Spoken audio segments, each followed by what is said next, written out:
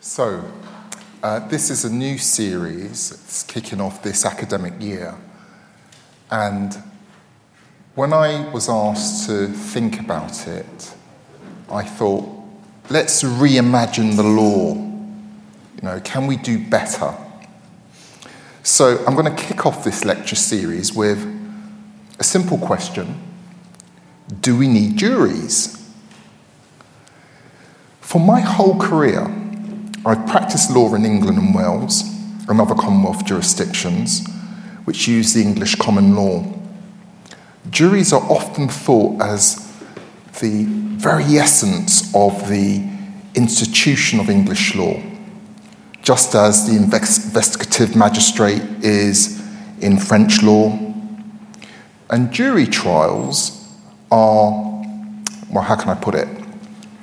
A constant presence in our literature, in popular culture. Sorry about the feedback, I don't know why that's happening. I'm sure they'll fix it in a moment. But if you think about it, most members of the public, even those who've never come into contact with the legal system, will have some basic idea of what a jury is. And the institution of the jury has often been romanticised as a part of our national mythos. The right to trial by jury, the right to trial by one's peers, 12 good men and true, has historically been held up as a safeguard of an Englishman's liberty. Many defenders of the jury trial often quote those famous words in Clause 39 of the Magna Carta. There's a copy of the Magna Carta. These words: "No free man shall be seized or imprisoned or stripped of his rights or possessions or outlawed or exiled or deprived of his standing or in any other way, nor shall we proceed with force against him or send others to do so, except by the lawful judgment of his equals or by the law of the land." In fact, however, the use of jury trials in England and Wales today is rather limited. Juries today principally are used in criminal cases, but juries only decide a small proportion of criminal cases. Defendants charged with minor offences, which we call summary-only offences, are often dealt with by magistrates. And defendants charged with more serious offences, those triable either way, can choose between magistrates and juries, and it's only in the most serious of offences, indictable offences, that there is a right to a trial by jury in the Crown Court. But even then, a large number of these indictable offences are not in fact dealt with a jury because, for instance, a defendant may well plead guilty prior to trial. In short, thousands of people every year are arrested, charged, and convicted without ever seeing a jury. Although juries were historically used in civil trials in England, the use of civil juries today is extremely limited.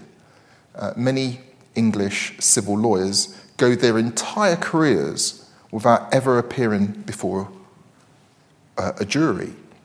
However, as a large proportion of my practice has involved actions involving the police or deaths in custody, I have more experience of civil jury trials than most other lawyers do.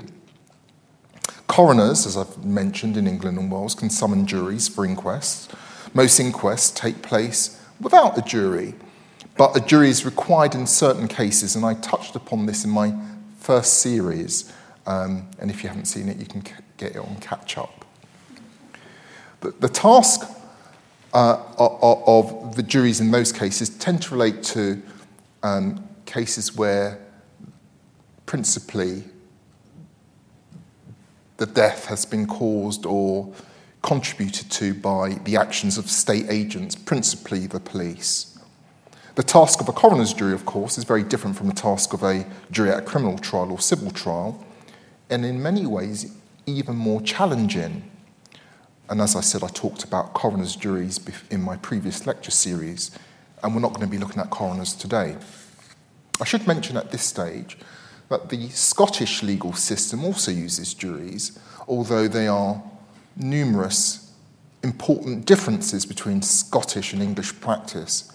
And in this lecture, I'm only going to be concentrating on the English system. When we look beyond the UK to other parts of the Commonwealth, we see that the use of jury trials is inconsistent. Some Commonwealth jurisdictions, such as India, Singapore, South Africa, have abolished juries altogether. Others, Hong Kong, only use them in very limited number of cases, and Australia. And however, in the Commonwealth Caribbean, where I also practice, trial by jury continues to be used for the most serious criminal cases.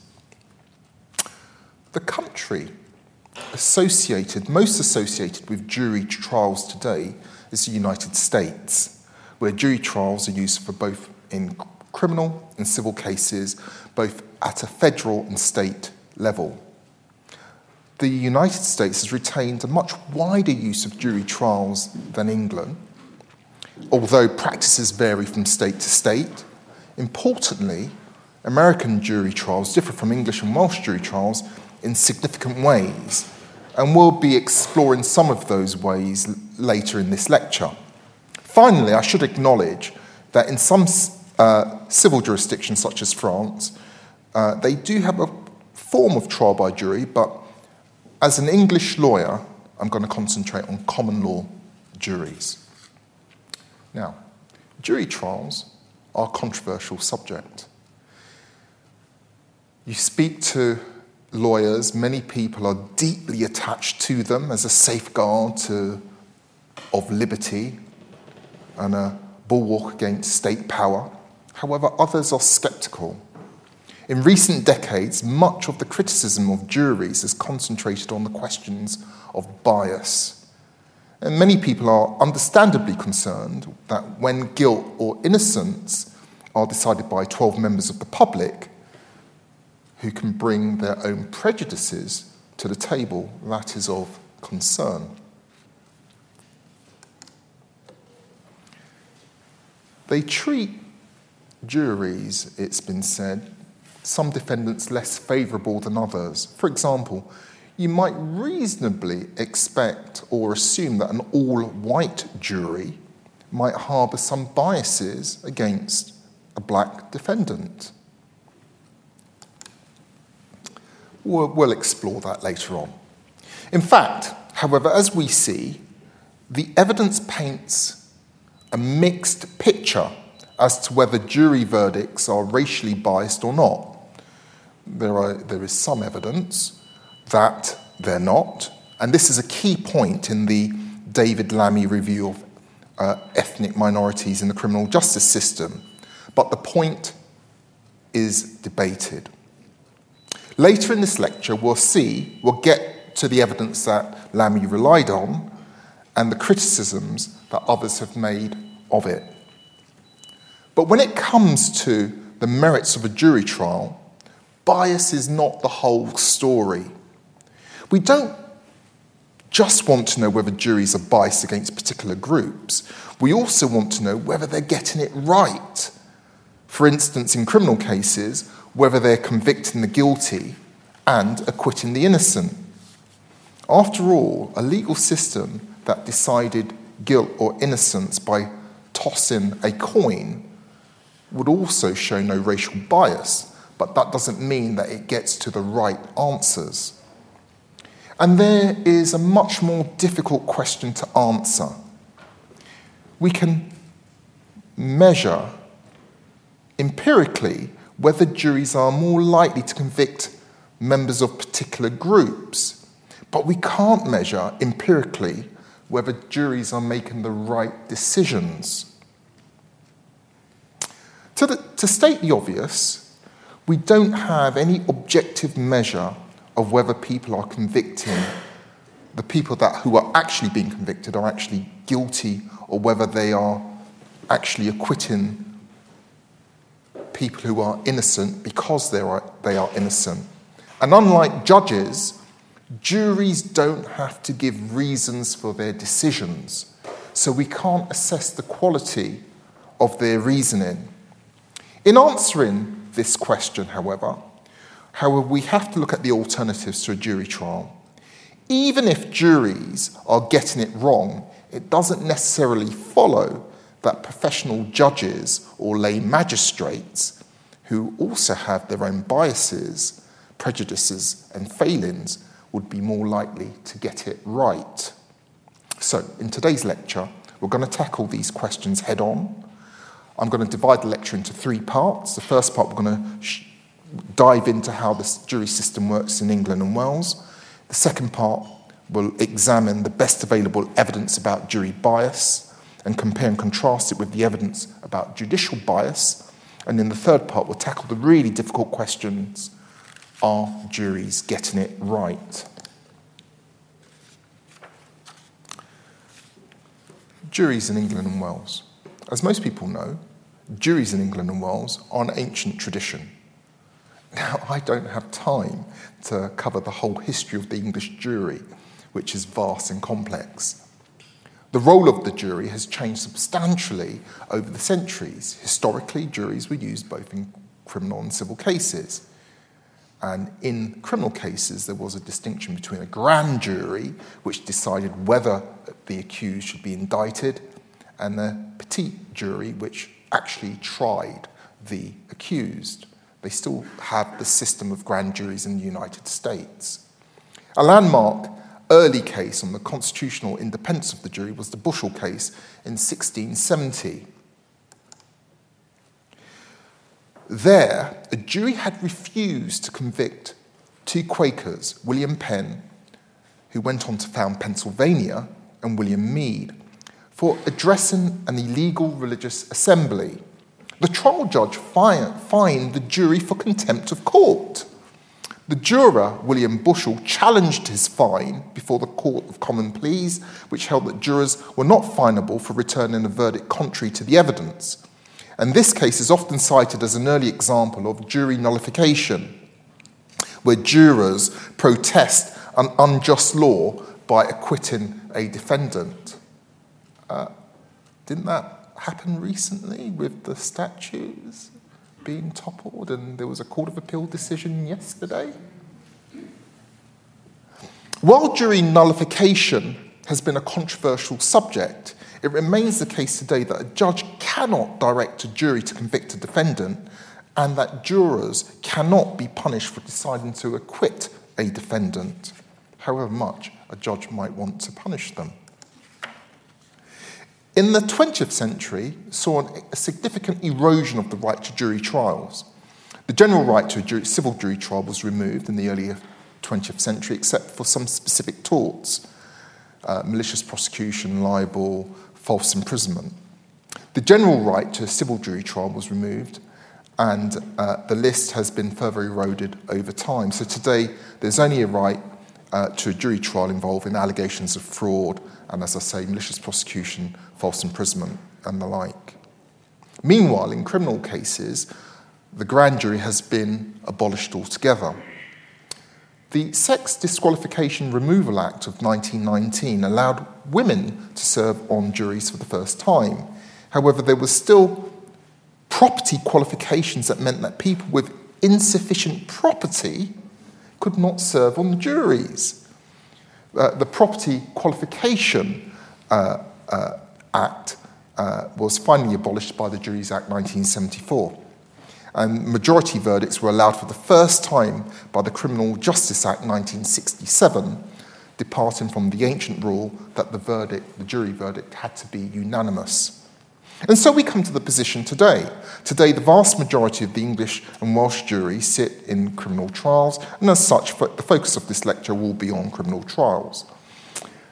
And as you may well know, the criminal jury in this jurisdiction consists of 12 people who are selected from the electoral register. And we're going to look at the process of jury selection later and see how this differs from our better-known American counterparts. So what does a jury actually do? In England and Wales, the role of the jury in a criminal trial is simply to find whether the defendant is guilty or not guilty. The jury has no role in sentencing, which is entirely the province of the judge.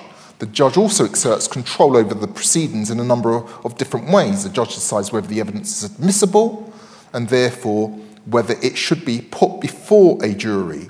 The judge decides the directions on law to give to a jury and also sums up the evidence before the jury retire to reach their verdict. And jurors are subject to punishment for contempt if they act improperly, for example, discussing the case on social media or researching information about the case on the internet. It remains the case, however, that the judge cannot compel the jury to convict the defendant against their wishes. It is for the jury, not the judge, to decide upon the guilt. The juries, as it's been said in many criminal cases, are the judges of fact. And finally, we need to understand the alternatives, the available alternatives to a jury trial. Most civil trials in England today are decided by either a professional judge sitting alone or occasionally with a professional judge sitting with expert assessors. Most criminal trials in the magistrates are decided either by a lay bench of magistrates who are volunteer from the local community and not legally qualified, and they're assisted by a legally qualified clerk. A minority of magistrate trials are decided by a professional judge who sits on his or her own. Alternatives. Now we understand the role of the jury, what are the available alternatives to them? Let's turn our first key question. Are juries biased? And for this question, I'm going to focus on racial bias, not because it's the only form of bias, but it's the one that's been studied the most. The first thing we want to look at in racial bias is in jury selection. And in this regard, it's interesting to contrast the English and Welsh system with the system in the US.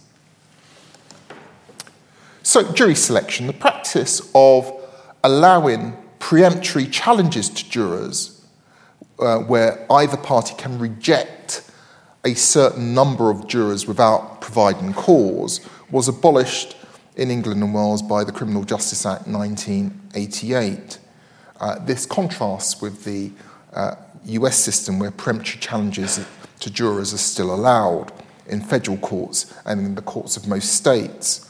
And what I mean by that is, in this country you used to have 3 preemptory challenges to a juror from the jury pool. They would come in and, I remember when I was training, my supervisor would say, don't like the look of that person. No rhyme or reason to it. Somebody could have walked into court with a copy of the Daily Mail under his or her arm, and they would be rejected or accepted, depending on the case that you were dealing with.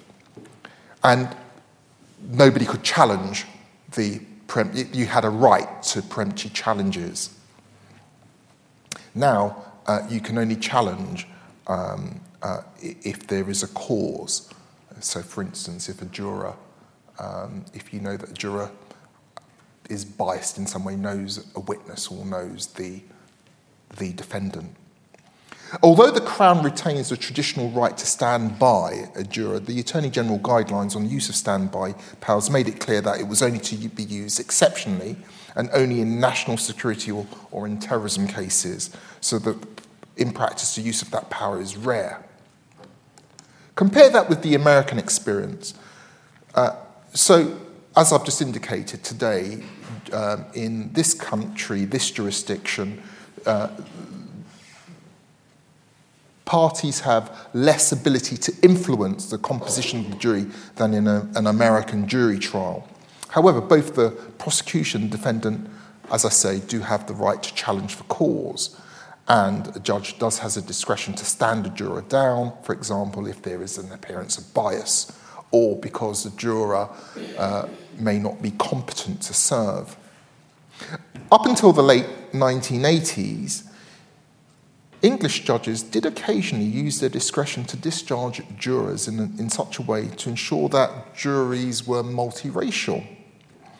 However, the Court of Appeal, in a case called Ford in 1989, held that a judge had no power to do so. So a defendant of colour has no right to be tried by a racially represented or racially representative jury. So let's look at bias in jury selection. In the United States, this is a familiar subject. In its 2021 report, Race in the Jury, Illegal Discrimination in Jury Selection, the Equal Justice Initiative highlights data from a range of American federal and state courts showing evidence of racial disparity in all stages of jury selection. Many American jury pools underrepresent people of colour, and both peremptory challenges and challenges for cause are often used disproportionately to exclude black jurors and jurors of colour. Although racial discrimination in jury selection is theoretically illegal, the Equal Justice Initiative argues that the legal tests laid down by the appellate courts have made it difficult to prove racial bias, and there continues to be a massive race disparity at every stage in the process. It also reviews evidence from American studies suggesting that all white juries are biased against black defendants. But, as we have seen, we can't just read those findings across to England and Wales and assume that they apply here, because our juries are very different. That brings me on to Professor Cheryl Thomas. So let's turn to the English data. We're going to look at Cheryl Thomas's 2007 study, Diversity and Fairness in the Jury System. For the purposes of discussing this study, I'm going to adopt Thomas's own terminology when discussing race, including the use of the umbrella term black and minority ethnic. Not a term that I would use, but that's the term that she uses, in order to accurately represent what the study shows. I should say that this study approached the question of jury diversity and fairness in a number of ways. It has a number of interesting findings, which I can't cover comprehensively in this lecture, but I'm going to highlight a few headline points that are important for our purposes. Now, Thomas studied all stages of the jury selection process in her study of 84 Crown courts. In all but 2 courts, there were no statistically significant difference between the proportion of black and minority ethnic jurors summoned and black and minority ethnic population in the court catchment area. There was also no evidence of disparity when broken down by ethnic group. However, she did highlight that for the majority of Crown courts in the country, the black and minority ethnic population in the court catchment area is below 10%, which means, in practice, there is little likelihood of black or minority ethnic jurors serving on juries at these courts. In other words, all white juries tend to happen at these courts, not because the selection process is biased, but simply because of the demographics of the local population. She also highlighted, however, that some courts with an overall low population of black and minority ethnic people did have high concentrations of ethnic minorities in some parts of their catchment areas. So in these areas, a person of colour might well end up being tried by an all-white jury, not because the summoning process was biased, but again, because the overall demographics of the court catchment area. Among those who didn't respond to jury summonses, she didn't find evidence that the courts with a higher black and minority ethnic population had a higher non-response rate. So there was no evidence that people of colour were any less likely to respond to a jury summons. She decided to look at who were actually being selected to serve on juries as opposed to being disqualified or excused, and she found that in most of the 84 Crown courts, the proportion of black and minority ethnic people serving on juries was generally consistent with the proportion of black and minority ethnic people in the court's catchment area. There are only 3 Crown courts where minority black and ethnic people were significantly underrepresented. In addition to analysing the jury selection process, she also carried out a case simulation study using real jurors summoned to Blackfriars Crown Court, selected in the same manner that a real jury would be selected. The case, which was based on a real case, involved a male defendant accused of punching a male victim in the face after confrontation outside a bar. The case was one in which the real life had resulted in a hung jury. The facts of the case were kept the same in each simulation, but the race of the defendant and the victim were varied to black, white, or Asian. And in some simulations, the defendant was charged simply with assault, occasioning actual bodily harm, while in others he was charged with racially aggravated actual bodily harm. Thomas found that in the 54 separate jury decisions in the study, outcomes for defendants were remarkably similar, regardless of race, whether Asian, black, or white.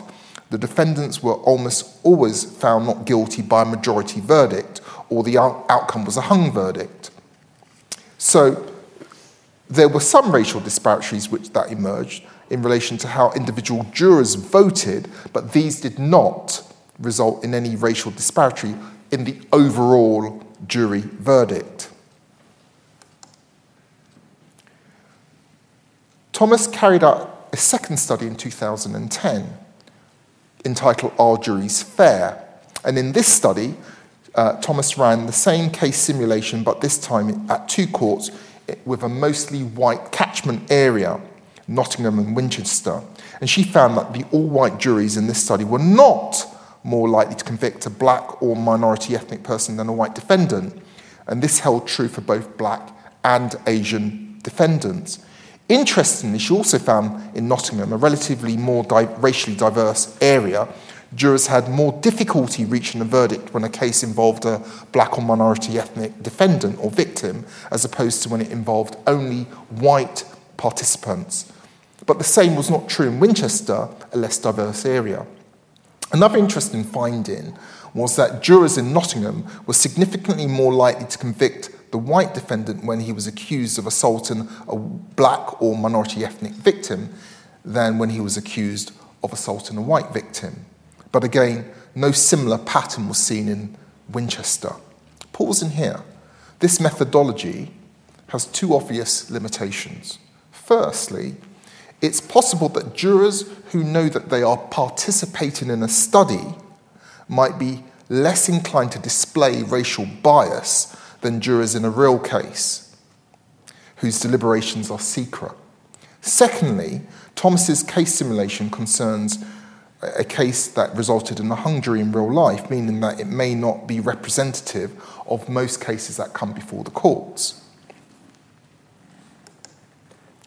That said, Thomas's 2010 study also carried out a large-scale analysis of jury verdicts. She looked at all cases in all Crown courts in England and Wales from the 1st of October 2006 to the 31st of March 2008, including over 500,000 charges. The data showed that white and Asian defendants both had a 63% jury conviction rate, while black defendants had a 67% jury conviction rate. And Thomas described these as a small difference, although it was notable that black defendants were slightly more likely to be convicted. That brings me on to the Lammy Review, that's David Lammy MP. For the Lammy Review, Thomas's research was updated with an analysis of 390,000 jury decisions between 2006 and 2014. And again, this found a very similar conviction rate across the ethnic groups. White, black, Asian, mixed race defendants were all convicted at rates of between 66 to 68%. David Lammy was very enthusiastic about this, and his report calls juries, quote, a success story for our justice system. The Lammy Review contrasted juries with judges and magistrates. Lammy cites a 2016 study by Hopkins et al., which looked at racial disparity in the Crown Court judges' sentencing decisions. And Hopkins et al. Found that under similar criminal circumstances, the odds of imprisonment for black, Asian, and Chinese and other offenders was higher than for white offenders. The disparity varied a lot between different offence types. It was particularly high for drug offences, where black and minority ethnic offenders were 240% more likely to be sent to prison. Let me repeat that. 240% more likely to be sent to prison than white offenders. Although the data was limited, the Lammy Review also found racial disparities in the magistrate court's verdicts. In particular, black and minority ethnic women were more likely to be found guilty than white women. So Lammy's conclusions about jury trials were overwhelmingly positive. However, his approach to the issue has been criticised, which I'll come to. One powerful criticism is this. We know that there's a massive racial disproportionality in terms of who ends up in the criminal justice system to start with. Black people are more likely to end up before a jury than white people, as Thomas herself highlighted in a 2007 study. Black people from 2006 to 2008 made up 14% of all jury verdicts, compared to being only making up 3% of the population. We could reasonably infer from this that black people are more likely to be falsely accused of crimes than white people.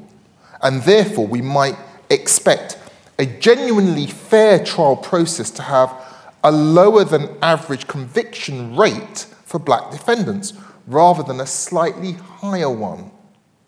Lee Bridges, in his work, argues that the Lammy Review's approach, quote, carries an implication that those making decisions at later stages in the process have no role or responsibility for seeking to redress unfair treatment of particular groups at earlier stages. There is also no evidence that black and minority ethnic defendants are more likely to plead not guilty than white defendants, and are also more likely to be committed to the Crown Court for trial if charged with an offence that is triable either way. This again complicates the picture, because arguably Thomas and Lammy are not comparing like with like. So more research is needed on the subject. At this stage, we can't be certain to what extent racial bias affects jury verdicts. However, we can probably say at least there is more evidence of racial bias on the part of judges and magistrates than on the part of juries. But it's also important to note that racial bias isn't the only kind of bias. For example, it's often alleged that juries' gender biases affect the outcomes of rape trials. In her 2010 study, Thomas argued that there were misconceptions in this area, pointing to the fact that other serious offences have lower conviction rates than rape. But her study certainly isn't conclusive on this question, nor do we know the extent, to what extent juries are biased against LGBT people. For instance, we don't know how the current wave of hostility towards transgender people in the UK might affect jury behaviour in cases with transgender defendants or victims. But again, we shouldn't assume without evidence that professional judges are any less biased than juries. So, are juries getting the right answers? Bias is not the only question we're interested in. As I said earlier, when a tribunal is biased on the basis of race, that's not the same question as whether it's getting the answers right. The law reports reveal an instance in 1995 where a jury attempted to communicate with one of the victims of the offence with a Ouija board. And in another 1736, where the jury decided their verdict by hustling half a pence into a hat. To state the obvious, neither of these methods is racist, but both of them are unreliable. As I explained at the beginning of this lecture, there is no straightforward way to measure empirically whether juries are getting the right answers. We have data on how many people are acquitted and convicted, but to state the obvious, we don't have data on how many people are actually guilty or actually innocent. And, unlike judges, juries don't give reasons for their decisions. They don't explain why what they've made of the evidence or how they've reached their conclusions. So when we're faced with a jury verdict, we don't know whether they've understood the law or the evidence properly, or whether their reasons make sense, or whether their reasons are based on false assumptions. Nor do we know whether they fully understood the judge's legal directions. Thomas's 2010 study, which we've looked at earlier, also investigated whether the jurors in her case simulations understood the legal directions that they were given. She found that while most jurors thought the judge's legal instructions were easy to understand, a majority, in fact, did not completely understand them in the terms used by the judge in his or her instructions. For that matter, we don't know whether jurors base their decisions on whether they found counsel more attractive, or whether they want to get their deliberations over with and just go to the pub. In her 2017 Blackstone lecture, Lady Justice Hallett recounted a 2003 fraud case at Southwark Crown Court where, quote, a female juror sent to prosecuting counsel a bottle of champagne and an invitation to a dinner date with the question, what does a lady need to do to get your attention? End quote. Another concern is whether juries are influenced by the unattractive facts of a particular case. For example, a jury might be thought to be more likely to judge or be influenced by adverse publicity in a case involving a high-profile case or defendant, in a case involving graphic sexual abuse, abuse of a child. The jurors' feelings of disgust may influence their decision-making. Or a jury might be unimpressed by a defendant who's relying on a technical defence to escape liability for the acts which the jury disapproves of. All these arguments are raised by Professor Penny Derbyshire, who in a 2014 article makes a powerful argument that defendants ought to be able to opt for a bench trial as well as a jury trial, as they can in some other common law jurisdictions. So let's consider the alternatives. So there are some reasons to be concerned about the rigour of jury decision-making, and it's very difficult to investigate these concerns empirically.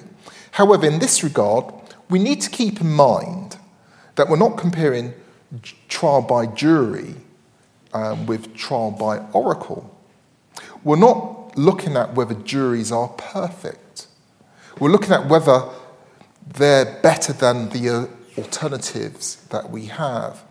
A professional judge sitting with expert assessors, or a bench of lay magistrates. In many trials, the trier of fact, whether it be a jury or a judge or a bench of magistrates, has to assess the credibility of witnesses and decide between competing versions of events.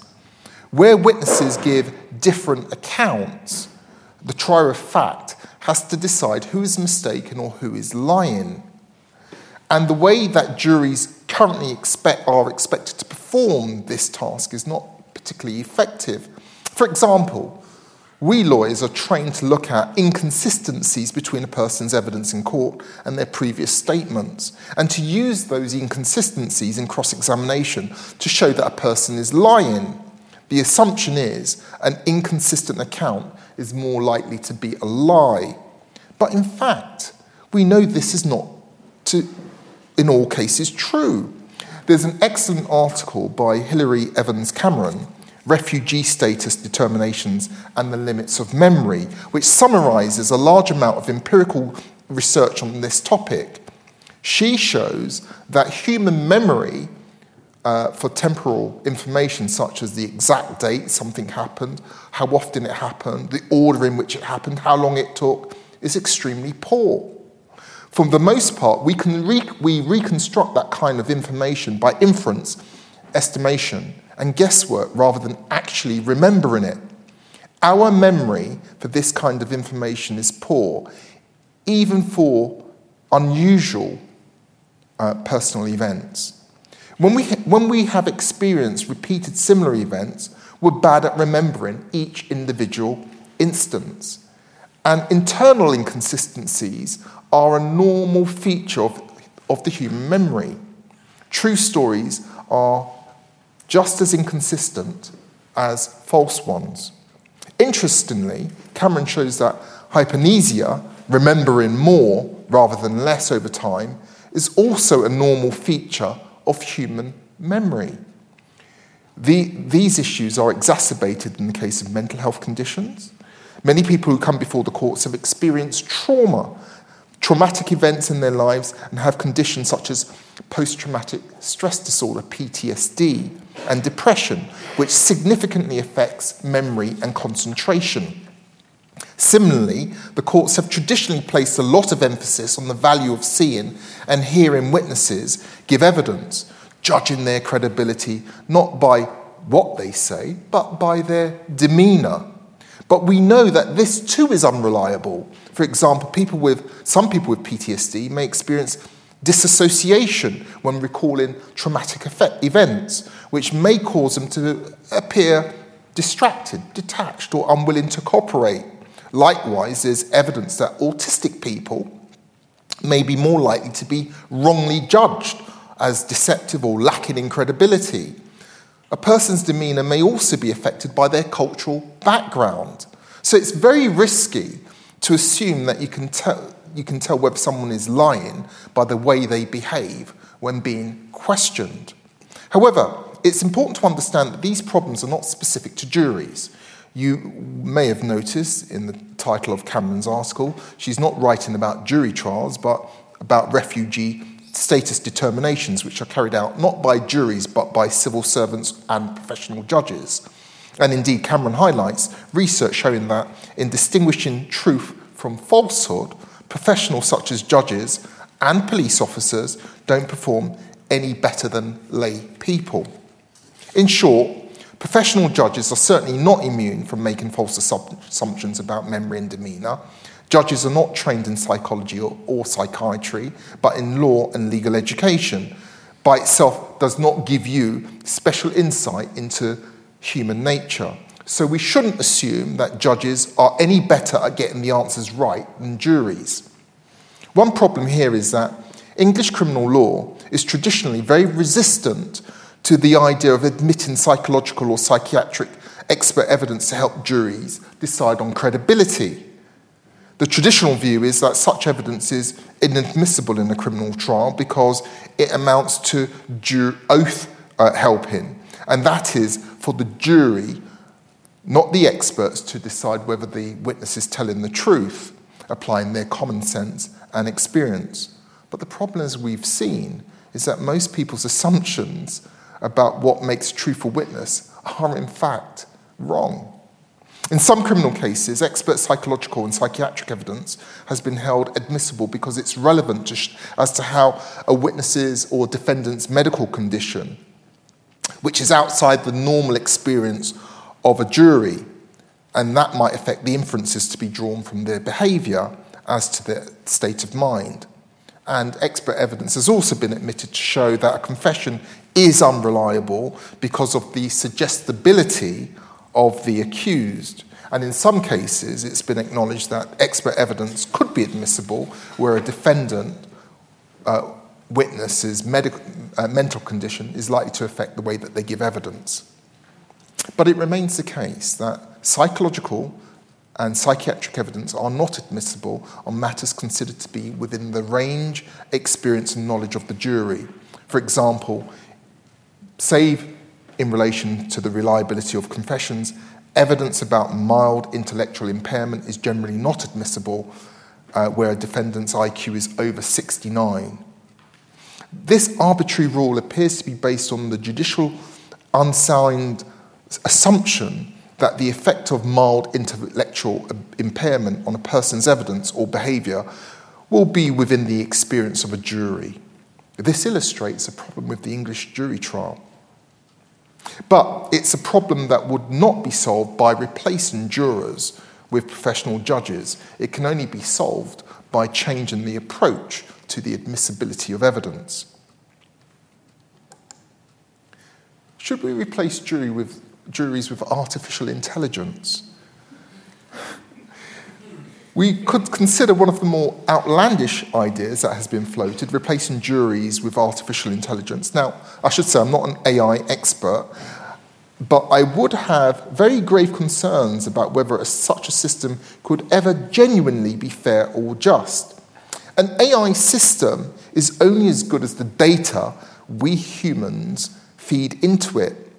And data sets on which AI systems are trained are often inadvertently impart biases and will have profound effects on decision making. For example, 2021 article in the New York Times highlighted an incident where Google's Photos automatically sorted photographs of a black man into a folder marked gorilla. Similarly, the article quotes a black computer expert, Deborah Raji, who was working on a content moderation system designed to remove pornography from social networks. She noticed that the system was being trained to distinguish pornography from non-pornography by comparing anodyne stock photographs with images of online pornography sites. Because the people in the stock photographs were mainly white and the people in the pornographic images were not, the system was unconsciously being trained to identify images of black people as pornography. Another black computer expert found that the racial recognition systems at her workplace did not recognize her face, but when she wore a white mask, it did. Now, none of this is to say that artificial intelligence isn't useful, but it doesn't always remove human biases from decision making. Sometimes it replicates it and exacerbates them. And given what we have already learned about how people make false assumptions, for example, about witnesses' credibility, we can see the same false assumptions could well affect an AI-based courtroom. For instance, an AI trained to analyze a person's body language might well misidentify a person with autism or PTSD as a liar because their body language might not match the programmer's expectations as to how a truthful witness ought to behave. In this scenario, we wouldn't have eliminated our human biases, we would simply have automated them. So let me conclude. I want to wrap up by saying this.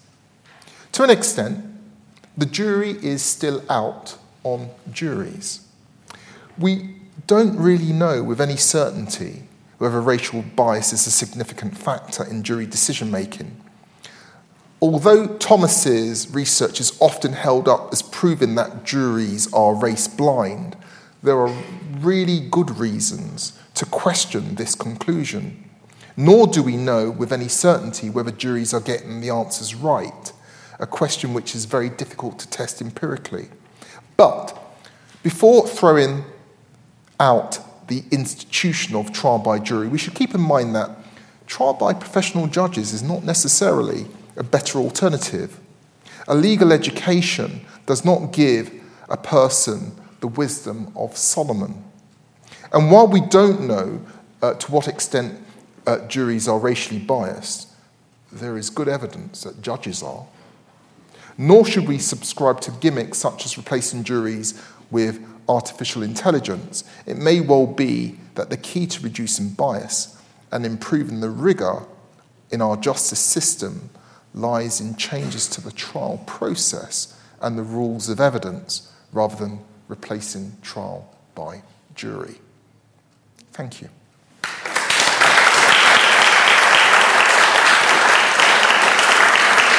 Must a judge, in all circumstances, accept the jury's decision?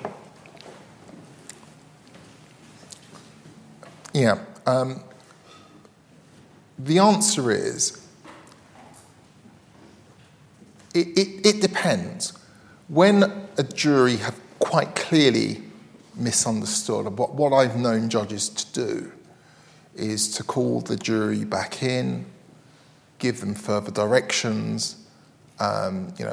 Sometimes those directions might be in writing. Ask the foreperson of that jury, are the instructions clear? If you've got any problems with that, please let me know. And then send the jury out. But as I've said in the lecture, a fundamental premise of our jury system, a judge cannot refuse to take a jury's decision just because the judge disagrees with it or may think it's wrong. And as we've seen, as I said and touched upon earlier on in this lecture, we can see recently in the toppling of the Colston statute that the jury acquitted, and yesterday we had a decision in the Court of Appeal saying that a crime was committed. So if you made a good case for knowing more about what goes on in court, sort of using data to make decisions. So let me put it to you that we perhaps ought to be recording in some way what happens in the jury room so that we would be able to analyse in retrospect whether the jury was talking bollocks or not.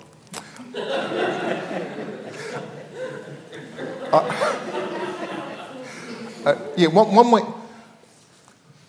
What we don't want to do, we don't want to impede jury deliberations. We've all seen, I say we've all seen, those of us of a certain age have seen the film 12 Angry Men. Yeah. If you haven't seen it, it's a film that's really, I would really recommend that you watch, because it just gives you an insight, even though it's a dramatised insight, as to what possibly goes on in a jury room.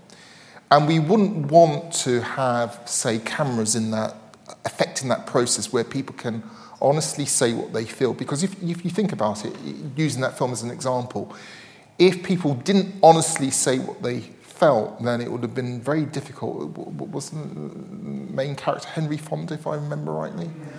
To unpick what was wrong and persuade or attempt to persuade the juror against it. But what I would say in relation to your question as to whether a jury is conkers is perhaps we could move to a system whereby we require juries to provide reasoned decisions. So that's not affecting how they're deliberating, but we have an understanding once they've deliberated. And interestingly, what's often argued is, that's putting too much of a burden on juries. But however, in the jurisdiction of the coroners, juries regularly provide written reasons in their verdicts, because a coroner's jury's verdict conclusion is quite detailed, and juries are able to do that. And the only difference between a coroner's jury and a criminal jury is a difference in arithmetic. You have 11 jurors on an inquest, whereas you have a mandatory 12 jurors in a criminal court. So arithmetic has got nothing to do with it. It is a question about finding out what happens in a jury's room. I mean, maybe not, as I understand it, they're completely closed. No one ever, you're not allowed to know what goes on in Absolutely, there. that's absolutely correct. And it just seems that the importance of what happens in there is like not necessarily with respect to a particular case, but even to be able to find out what happens in there for the purposes of research. Is that, it just seems, what would be the cons to being able to do that? Not in a particular case where the judge gets to say, I disagree with you or whatever. Yeah, I understand it, and it's a great question, and I think the rationale is that sanctity, preserving that sanctity in the jury room so jurors can deliberate and come to their conclusions. And I question that. It's like a medical research. I question that because you never know.